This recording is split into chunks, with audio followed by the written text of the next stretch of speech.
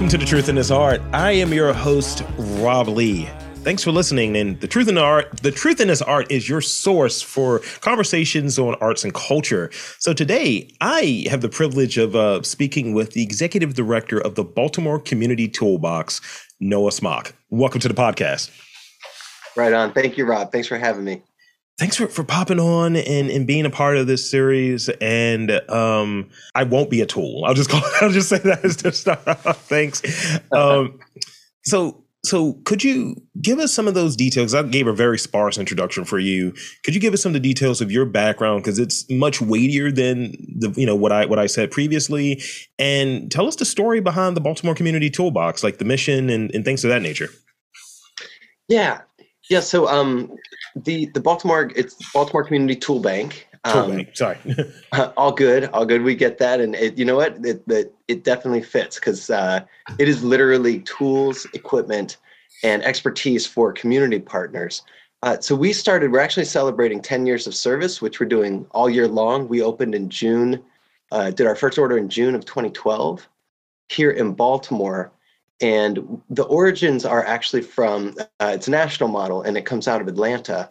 And it's very, very organic. We had a young man in the early 90s doing service projects for his neighbors, helping them age in place. And he was accumulating tools, and he had them in the trunk of his car. And then he got a few more and put them in the basement of a church and got a few more. And then people started to ask, can I borrow this? Can I borrow that? And the bright light went off, and he said, hey, someone could do this full time just for the community sector, and it is its own thing.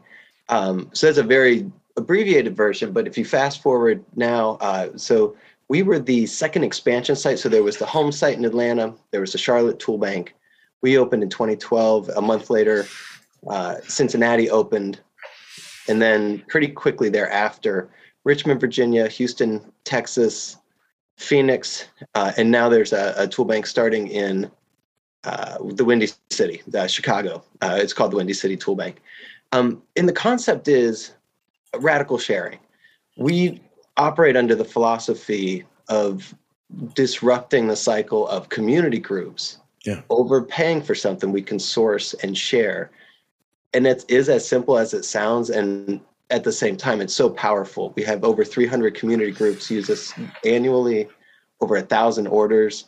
And it's everything from a domestic violence shelter repairing a door jamb with one of our tools to a animal shelter doing a mobile adoption event using our tables and chairs to a playground build. And we're just so privileged to be able to see this kind of cross section of beautiful Baltimore and regional culture based on the partners that walk in our door. That's great. It's definitely a part of the community. And I think that's something that people don't talk about enough. It's, not everyone knows how to use things. Not everyone has access to things. So being able to share something, I have friends, and I look at them like, hey, I just bought a house. I was like, do you have a hammer? Do you have a toolbox? Do you have any of these things? No. Where do I buy tools? It's like, what? Okay. Right. Yeah. And I'm so glad that you said the enhancing access. So that the way that we do that is through tools. But if you think about it from a social justice lens, sure. Who lacks access to resources? What are those communities? And then how do we leverage resources for them? So in our case, it's super simple. But a tool, it's kind of like what you're saying as a homeowner, you don't care about tools until you don't have the one you need. And then all of a sudden, you can't do this, you can't do that. And that's what we're supposed to leverage so that more community organizations can say yes to volunteers, to ambitious ideas, and do more in the community, and thereby make it more resilient. So if you will, within the, I guess, the culture here in Baltimore, we have this kind of DIY culture, right? How does, what do you find interesting about that culture? And with that, how do you feel that the BCT fits within it? Yeah, so as a citizen, I absorb the DIY culture in Baltimore. I love it from an arts perspective, Sure. And I'm one of those constantly aspiring artists. I am not an artist myself by training or vocation, but I can see that. What I feel very very fortunate to see from the community side, and the tool bank is a huge part of this. When we have neighbors, so actually I'll walk through an example. So let's say you and I are neighbors. We live in one of these awesome Baltimore neighborhoods. Across us is a vacant lot, and we want to convert that to a community garden. Kind of the spirit in Baltimore of DIY is, hey, we can do that. We can get together. We can get the time. We have the need. We have an idea. Hey, we may even have a little bit of skill in being gardeners. But if we have all of these things, but then we realize, oh, but we have to buy $2,500 worth of tools, and Baltimore City, where are you going to store it? Where is it going to go? In your basement, in your kitchen. So the idea here is we could get together as neighbors, identify a community benefit, and actually move through all the steps because we have this awesome warehouse of resources at our disposal, and we don't have to own it. We don't have to build a shipping container or store them in a container or build something. We can borrow and bring them back. If what we're doing has community benefit, then you can go through the tool bank and do that project. That's great. And that really hammers home the point. God, that was so corny. That was so corny. It was there, but it was so corny that hammers home the point.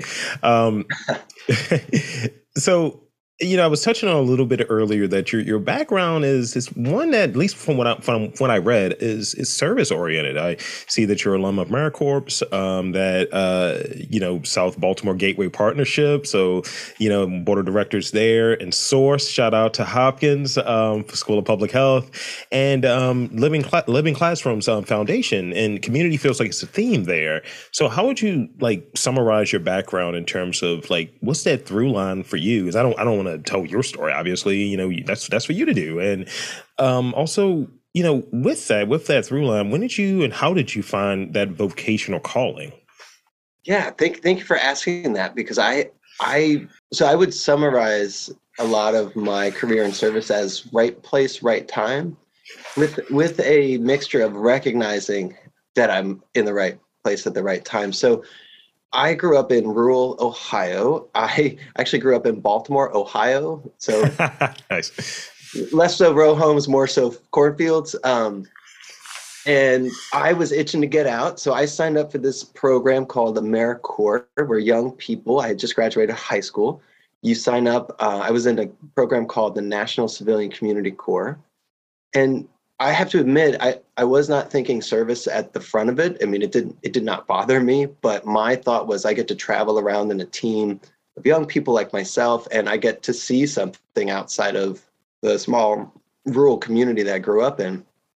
And that was kind of the seed of service, because I spent 10 months in that program, traveled on the West Coast. I lived in San Diego, I lived in Oregon, I lived in Central California doing service projects.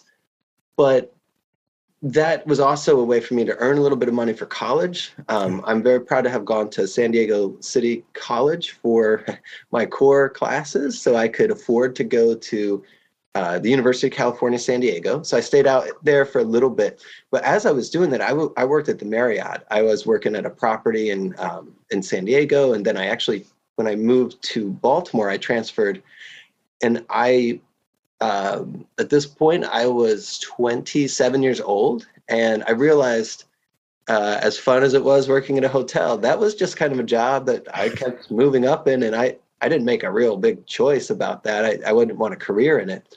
So I found myself a little bit stuck in that big question, kind of late, like what do I want to do when I grow up? But I had the fortune of coming across a community organization that I could see the work that they were doing, and I got the benefit of going on a tour there. Yeah, and I literally snapped that this is the work that I wanted to do, and that's when I applied for it and begged to get a job in a career I wasn't in, and I did start working for Living Classrooms in 2008. Yeah. But what's really cool is the way that work tied me to the city of Baltimore and all of its beauty, complexity, need, but also strength, really charted the path for me going from there. I did work at the Hopkins School of Public Health, working with health professional students to connect them to community groups. So then I met hundreds of community groups, and then I started volunteering, and then the list of things of places I volunteered or served on a board is just that kind of small to more thing, which is you say you're interested, you sign up, you show up, and all of a sudden things are going really quick. So I was very, very lucky to get this role based on my work. I was volunteering for an organization called the Sixth Branch, and I was writing grants for them. It was an all volunteer board, so we were effectively staff. And I was kind of the treasurer, or at least the person who cared about what money was coming in and what money was going out. And here was this brand new thing that had started in Baltimore called the Tool Bank.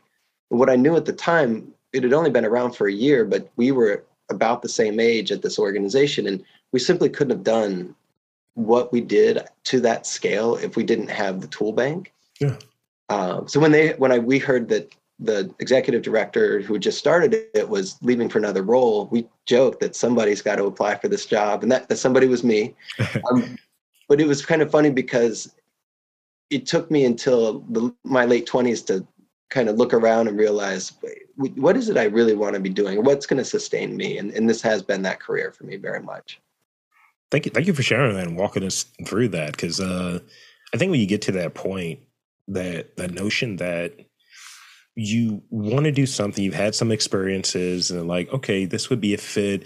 Maybe this is a calling, but you have to, at least I think, be able to travel and kind of do certain things that maybe fulfilling certain aspects aren't quite it. It's like when you go out to a restaurant and you're like, man, that was good. I'm still a little hungry. It's like that, but for your soul, I guess, or for what you want to do. And, I didn't find that out really until my later 20s, if not early 30s at this point. And I think even now I have to check back in with myself as to what is my reasoning for doing like this podcast for sake of argument, or why do I do what I do for my day job, and really being able to understand it. Because I think if you're not doing something that matters to you and is purely for the check for the sake of argument, then you got to know that, and I think a lot of people don't do that self inventory and do that check in, because a lot of times we're not designed to do that. We're just designed to kind of just keep rolling. Right. And what a moment that we're in. I know this is happening with so many people across careers, but that exact moment, and it happens in different phases for different people. But when you look around and say, well, I know the treadmill that I'm on, but what is the thing that's going to actually make me feel great? And I'll give you some props for this podcast, because so I had heard, so I was introduced to it through someone that I knew, Brad Rogers, executive director of the South Baltimore Gateway Partnership. But then when I looked at your roster of truly, the Baltimore culture and in all of its places, community leaders, restaurant entrepreneurs, I actually learned quite a bit. And then I saw some familiar faces too. So I'm like, yes, that's Baltimore. So doing what you're doing is very valuable and important in telling the story of this complex but awesomely beautiful city. Well, thank you. Thank you for that. It means a lot, because it's, and really for me, it feels like it is service, and it is documenting. There's so many different things that for me is baked into why I do this, but really always checking back into why I do it is important for me. So within your career, it's just the service, it's the focus oriented stuff. What would you say? Well, service and focus oriented like work. What would you say are some of the biggest lessons that you've learned, whether it comes with like working in certain environments, working here in Baltimore, working with certain entities, working with this DIY community we have here, with your work with the Tool Bank. So tell me about that, some of those lessons that you've learned, because I would imagine there's a lot. Yeah, and I hopefully can anchor them with some examples too. So I have a personal a thing I'd say to myself a lot. I didn't sit down and think of it as a motto, but if I were to come up with the thing that I tell myself the most, it's no arrival. Meaning, whenever I feel like, oh, I've learned that, I know that, I feel like I just shut my mind and my heart off from learning something else. Yeah. A really good example, I'll put it into a tool bank example. So in other words, if I'm always not arriving, I'm always got to be paying attention, listening to something. So when I first started at the tool bank, who we serve are oftentimes people who have full-time jobs and they do a labor of love. Yeah. And, it's a model that's national. So the kind of the boxed idea was, we operate during business hours. And I realized, well, I'm not sure that that's going to serve the people that we need to serve if we extended hours twice a week or even took some Saturday hours, we could really alleviate so that everybody could access us. And if that's the thing that we do, enhance access, we have to bend to whoever we're serving. Yeah. And I think COVID was an incredible example of that. And I think this probably happened in every industry, but we loan for a certain period of time and everything's on an appointment and a promise. So you promised us you'd bring these tools back so that we could, on a Thursday, so we could say yes to someone on a Friday. And then if that doesn't happen, now we're breaking promises to somebody else. So we try to be pretty straightforward with that and just hope that everyone understands that helps us serve other people. But I used to be pretty bent out of shape if you told me Thursday and it wasn't, I didn't hear from you until Friday. But COVID's a great example because you could not make an assumption as to what was happening to somebody that day, what they were dealing with. And I think that's kind of just an example of how, taking that pause, listening and receiving what someone's telling you rather than making an assumption or rather than acting like you know it all. Yeah.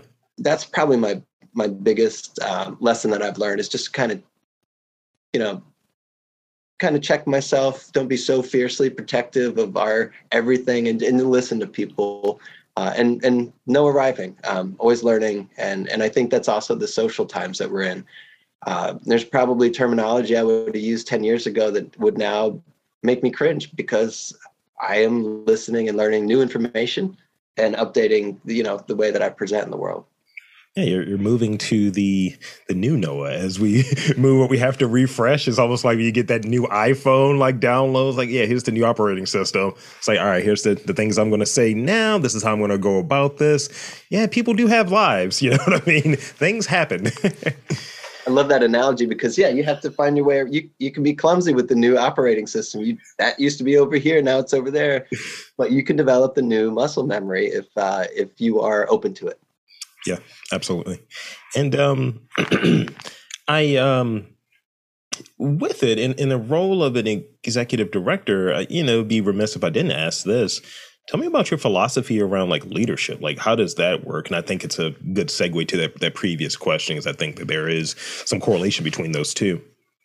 Yeah, leadership at the tool bank is in a couple of ways. There's certainly from a staff perspective, which is a very interesting dynamic because we are a staff of 4 people, so super small. From the leadership side, in that regard, I think of the key term of just adaptability without compromise. So not compromising the core of what we do or our values, and yet being adaptable and trying to elicit the best and most positive product. There should be some joy actually in what we do at the tool bank. So when I say that, I do actually mean that someone should be relatively happy coming to work for us every day. Now it gets a little hot in the warehouse or a little cold, whatever you don't want it to be. But even so, we do our work with some joy. And then leadership, a couple of years ago, I kind of tried to step into more thought leadership opportunities, which is difficult because I don't pretend that I should be on a panel and be speaking with any kind of expertise on this or that. And at the same time, I've been a working professional in a community setting in Baltimore for almost 15 years, and there are definitely some things that I feel my experience could bring to bear and help other people understand. So it's kind of a delicate balance, but I really do lean into the idea that if sharing what the tool bank does or what I do can help other people have access to something greater, then I feel a responsibility to do that. But it's also funny because I feel like I learned from a lot of different settings and a lot of different people who would never have known that they were teaching me something. Yeah. And yet I don't have like that one, I don't have a guru or a mentor necessarily, but more so just learning from everybody. And I'm hoping to contribute to that as well. And if people can learn from me, to lean into that and to share as candidly and honestly as possible. Do you have any accomplishments that you think that really resonates? I believe I saw a Baltimore homecoming. I saw a few kind of other like acknowledgments that were there from some of the great work that you've been doing. So is there anything that really like sticks out that you hold very near and dear?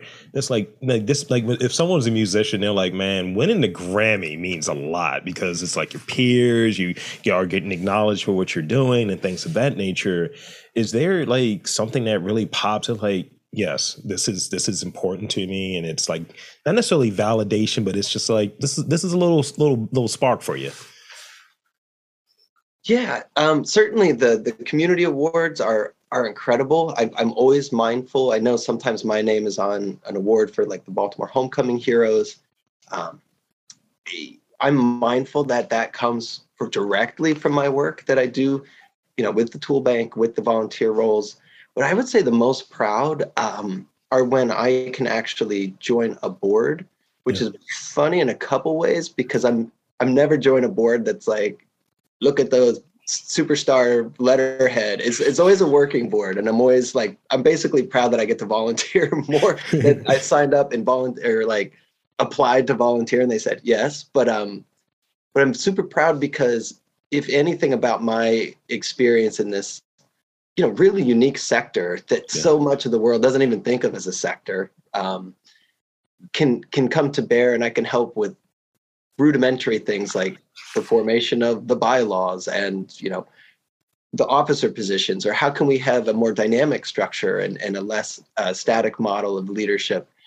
So I would give a shout to the South Baltimore Gateway Partnership, where fortunately I can be a board member without having to necessarily be the most visible leader because there's so many other incredible people I serve with, but I can contribute. And then I just joined the national board of we're still forming, but we're working as a committee as the National Civilian Community Corps, so NCCC, Alumni Advisory Committee. And that work has been fast and furious, but I'm also super proud to have been, one of 15 people nationally that is serving on the very first board for that. How do you manage your time? Because you're volunteering, you're doing it. Like, is there, and this is probably going to come up in rapid fire too, but are there like ways that you're like, all right, I need to like block out, let's say 5 hours to do this, and there are certain things that's like, all right, I need to be there. Can I like double dip a little bit and maybe do this meeting from the office after this other meeting? Tell me about like maybe some hacks or some tactics that you put in place to manage like the good work that you're doing, to manage the time that's needed for it. Yeah, I think self-care is a huge piece of that too. So I'm fortunate in the sense that I am very energized to show up to work on the daily because the work is different and I have diversity of work within the day. So I write grants. I can take a break and fix a wheelbarrow. Like literally that happened this week.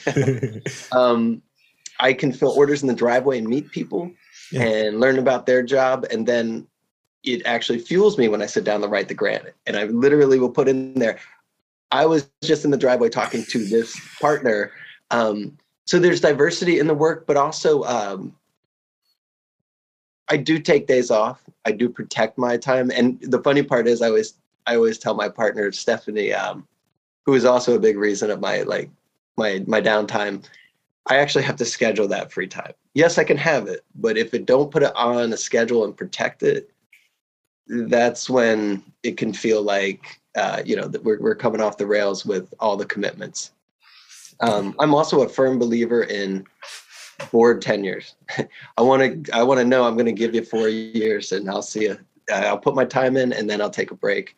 And it also helps that I just love what I do. And my life situation, I don't have children. If I did, I would be doing soccer practice. I'd be doing all of that stuff. So my life could take a slightly different focus, but I'm fortunate that I can dedicate a lot of that to to my actual community work. Yeah, kind of similar in that one of the things that you mentioned earlier I thought was great. It's like the opportunity to volunteer more, and I've been invited, and I'm on 2 boards currently, and I'm like, oh wow, these are meetings, and I'm a person that doesn't really like meetings, and it's more so like this, like when I talk to someone, it's like, oh, I have 10 interviews this week, and it's like, how do you do that? And it's like, I love doing it, so it doesn't feel like it's work to me. But those kind of intermediary things, whether it's talking to someone for potential funding or sponsoring, or maybe a pre-call to set up an interview at a later date, it's just like, can we get to the thing, the actual juicy thing? I don't want to see how the sausage is made. I just want to get it made. And yeah, being protective of that time has been something I've gotten better with, because I just would just go. And I took maybe 2 weeks off from like that normal recording schedule. And normal for me is between 8 and 15 interviews in a given week. And having to really take the time, it's like, all right, I need to look through these questions. I need to refresh these things. I need to do this research. And I find that there's a cost that I take in account as well when I take a time away from it, because it might feel like I'm dragging a little bit if I'm just doing it. It's like, okay, this is past its expiration date. But if I'm away from it too long, then it's like these first few interviews are going to suck when I come back. I'm not linked into it. I hear that. And my board members will say, don't work on Saturdays, don't work. And I said, look, if I go quietly into the tool bank on the Saturday, I can get more done in 4 hours to set myself up so I don't feel rusty on Monday. And I do take Sunday off almost every Sunday, unless there's some really big event. And I do think baseball, I love baseball. I love the Orioles. It keeps me sane. It's a way to hang up, but still engage my brain, but not with any consequences. Oh yeah, we're going to be friends. I'm a huge Orioles guy, and it's one I used to work for them actually, and it's one of the things. Back in undergrad, I worked as an event staff manager through undergrad, so that was fun summers, hot summers, sweaty summers. Awesome. But it was great, and yeah, it is for me. It's like that now is part of my process during the day. Like I try to, especially during baseball season. It's like, all right, I'm done with the day job at about 4. I got about 2 hours, maybe 3, to try to get dinner, do a couple interviews. Crack of the bat. Let's get to this. Where's my Oreo hat? Oh yeah, and hey, 8-game winning streak. Let's see what happens in Chicago. But you can't take something away from this young team. They fight, and that's what I love the most. And I think with it, being a person that's watched for a long time, there were some really really rough years there. But I don't think this is a segue attempt. I don't think that they buried their failure. I think they learned from their failure.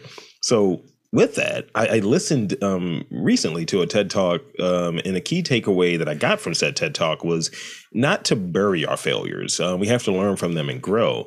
So is there a time that comes to mind that you like failed spectacularly? You're like, this blew up in my face. And with that, was there an important lesson that you learned from that you're like, I'm not going to make that mistake again, or I'm not going to do it the same way again?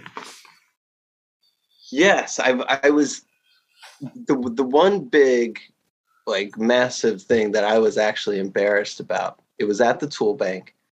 We had been hosting at regular intervals community networking events with our partners. So we call it 2 degrees of tool bank, because we're kind of the common link. But we met this partner, and they really should meet each other. And then we get together and problem solve. So literally, we ask people to come with your 2 most pressing problems. You get floor time to speak them to the group. And then we raise our hands if we think we have a lead or a solution for you. And then it's open networking. So if you saw someone raise their hands for your problems, you go talk to them. We had done that 2 or 3 times with high attendance, high everything. And then for whatever reason, the 4th time we did it, I had 45 people signed up, representing over 30 groups, and 4 people showed up. And this event, the power of this event is the people in the room. Yeah. And I thought, well, first off, I literally embarrassed. I had food for 45 people because it was a nighttime event trying to get people in the door. And I really had to be honest and say, this has got to be an absolute failure of like following up with people. Yeah, they signed up. Yeah. But what didn't you do? And what came out of that, I honestly and plaintively emailed all the people and said, please be honest with me. What was the reason? Yeah. Was it because you felt like the event would be fine without you? Did I not send you a reminder on time? I just realized that personal touches go a long way. And when I can reach out to someone and say, like, if you were coming to this event, I say a couple days before, and this is what we've done subsequently, is, hey, don't forget, it's really valuable that you're in this room. We want to bring all of Rob's gifts into the room. Yeah. And the event will be worse without you. So if you can't make it, we understand, but please let me know and I'll invite somebody else. Yeah. So we just working a little bit harder to curate and have a personal touch. That helped our next event. We had 60 people at the next event. I'm proud to report, but that was super embarrassing to have the caterers come in and be like, where are all the people you're serving? Like, where's all of this circle sub going? Like, what are we doing with this? Oh my goodness. Oh yeah. Yeah, it's I've recently done some well, not recently. It's been each month since February, with the exception of June. I've done a movie screening series at Motor House in Baltimore, and sometimes you try to learn from each one to have some rhyme or reason on how to make the next one better. And sometimes I'm like, I don't know why no one's showing up, or is it the personal touch? Is it maybe I need to send out that last, because human behavior sometimes dictates that I don't know what I'm doing until an hour before it's going to happen. So sending out that last reminder, and maybe the choice of movie, all of these different things can factor in, and really trying to put time to it and energy towards it to find out what it is, because you want it to be a successful event, and the purpose is bringing people together. At least that's the purpose that I do it. And if people aren't together, then it's a failure. And I'm so with you, because I was angry. I was like, people are flakes. Everyone reserved the right to get this. And I thought, I need to stop. What could I have done better? And why are we doing it? If no one's here, they don't think it's valuable, and then you didn't message it right. But also, I'm very interested in what you just said, because I'm going to check that out, because I'm a big film buff too. So maybe you get one extra person at the next one anyway. But it's so true. And I think, the human reaction is to also be like, I sent this out, I did this, I did that. Everyone knows we're working really hard over here, but it has to be relevant to people. So yeah, a little humility. And with it kind of tying into, and this is kind of just before we get to the rapid fire ones, tying into one of the earlier themes. Sometimes it has to just be the right time, right place. Hit that email at the right time. It's like, oh yeah, I'm not doing anything right now, and I'm right around the corner. Let me just go. Yes. All right. So here's some rapid fire questions for you. These are quick. They're nothing that's too out of the ordinary. But one I'm very interested in, because I've been working this new one in. We're going to see how it works. So I'm going to start off with this one. So I had a goal of traveling to Japan to try sushi, purely to try sushi. I heard that Questlove did that one year, and he and I have the same birthday. So that's the thing for me. What is the furthest you've traveled for something? It could be food. It could be something mundane. Like, look, man, I want there to get donuts, and I went to Tennessee for a donut. What was something that you've traveled really far for that seems kind of like mundane or a little, but you enjoyed it, but it was a little like, all right, was that really the best use of my time? Boy, that's a great question. And boy, that one's kind of stumping me. I traveled to Korea for my brother, but my brother's not mundane.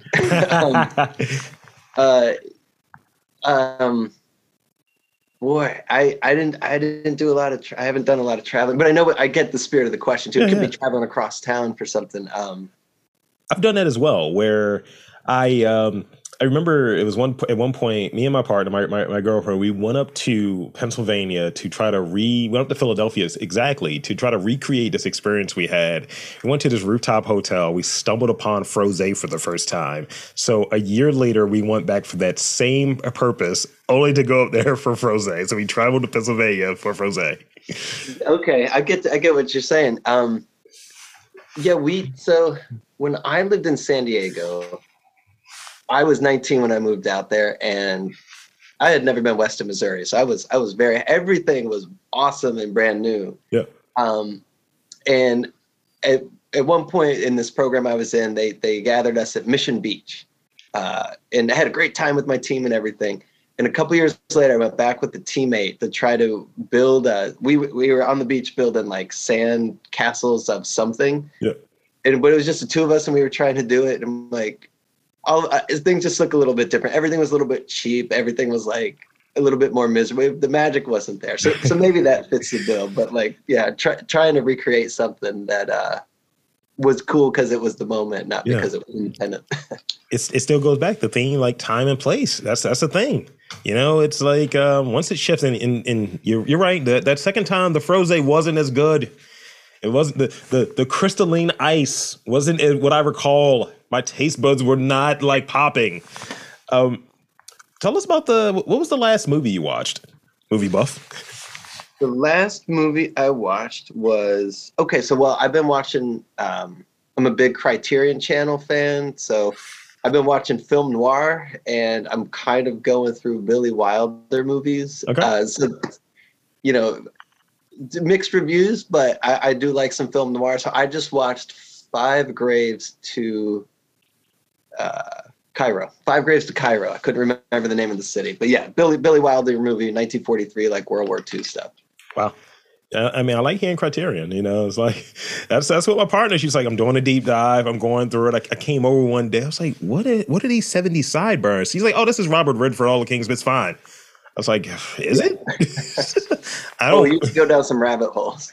I told us like I don't watch anything before 1985. I have a rule. It's like, look, if this came out and there were sideburns in it, I'm probably not going to watch it unless if it's not Bruce Lee. I don't care. Do you have any birthday traditions? Like, I go to New Orleans for my birthday. That is a thing that I do like every year. It speaks to me. I think it's a sister city to Baltimore, and I think it's a portal to weirdness. And so it's part of my birthday tradition. Do you have any birthday traditions? Well, so my partner and I are kind of doing like, so here's our birthday tradition. No stuff. If you're going to buy something, make it an alcohol or experience. Because those are the things we will actually do and remember. Maybe not the alcohol. But so on that note, actually, New Orleans was the last trip that we did for her birthday. I'd never been. We did that right before. We did that in December 2019. So when we didn't know traveling was going to be hard to do for a while. But really, it's identifying time and space that we can be together. Yeah. And we're kind of introverts. It's kind of usually just the two of us, but occasionally a friend will pop in here and there. Yeah. So the last time we went was 2019. My birthday's in January, and she had never been before. So we go down there, and all of the things that I've joked about of why I like it so much, she was like, it's exactly how you described it. I was like, yes, this is a cartoon city, and I love it. We had an awesome, incredible experience. Yes. This is the last one I got for you. You can, if you have all of them, fantastic. Well, two of them, but let's put it this way. What is the either last piece of music you listened to or the last podcast that you've listened to? That's something of interest as well. You know, a little shameless, but it's of something of interest. What's the last thing that you've listened to? Yeah. So let me see. On the listening, I have like heavy rotation things, but the last thing, according to my Spotify, was the album "Crushing" by Julia Jacklin. Okay. Which was just kind of a slow burn for me. I would say heavy rotation. I definitely I love The National, and I love Radiohead, and their new project is called The Smile. So I'm digging that album a lot. And then podcast. Podcast is interesting because I used to do a lot of true crime. Yeah. But I really had a moment of like, what kind of voyeurism is this? Like, right. What is this? Maybe that was my my chill time was listening to true crime podcast, but it was a way for me to be intrigued without having to be the author of some kind of a solution. Yeah. But then I got a little turned off because I just felt like, well, I was listening to more contemporary stuff. Yeah. Like, well, you're kind of just describing a thing that happened, but what is with my interest in this? I'm not knocking any true crime fans because I've been one, but yeah. So podcast, I've chilled a little bit on podcasts. I do tend to listen to a lot of kind of culture-based podcasts. So I will give a shout out to The Truth in This Art. Shout out to you. And a lot of WYPR. So if I miss something, I might go back and podcast that. That's fantastic. I've been in this loop. My music taste is all over the place. I've been listening to a lot of Europe recently. Final Countdown album, and then what is it? Jan Hammer. He did like the sound, like the score of all of like Miami Vice, and this is what I'm doing these days. And today I've been listening to the soundtrack for an old Jean-Claude Van Damme movie called Bloodsport, I believe. It's either Bloodsport or Kickboxer. And I don't know. It was just like, it just kept being on loop when I was in the gym, and I was like, oh yeah, this is great. This is fire. Let's do it. That's incredible. Those are some deep cuts. I remember Bloodsport. I don't remember the soundtrack, I do admit, but yeah, it's I think they had this song called Fight to Survive. It's ridiculous. So there you have it. I want to thank you for being on this podcast, and I want to invite and encourage you to tell the fine folks where to check you out and more about the Baltimore Community Tool Bank. Absolutely. So certainly our website, baltimoretoolbank.org. You can catch us on a lot of Instagram. Kind of what's happening daily, weekly is going to be populated there. A little bit of Facebook, but I think like most people, we're kind of migrating away from it. And we have, celebrating 10 years. So we're trying to hit the theme of just celebrating service and those that we serve. And we have a big old fundraiser coming up called Hammers and Nails on October 15th.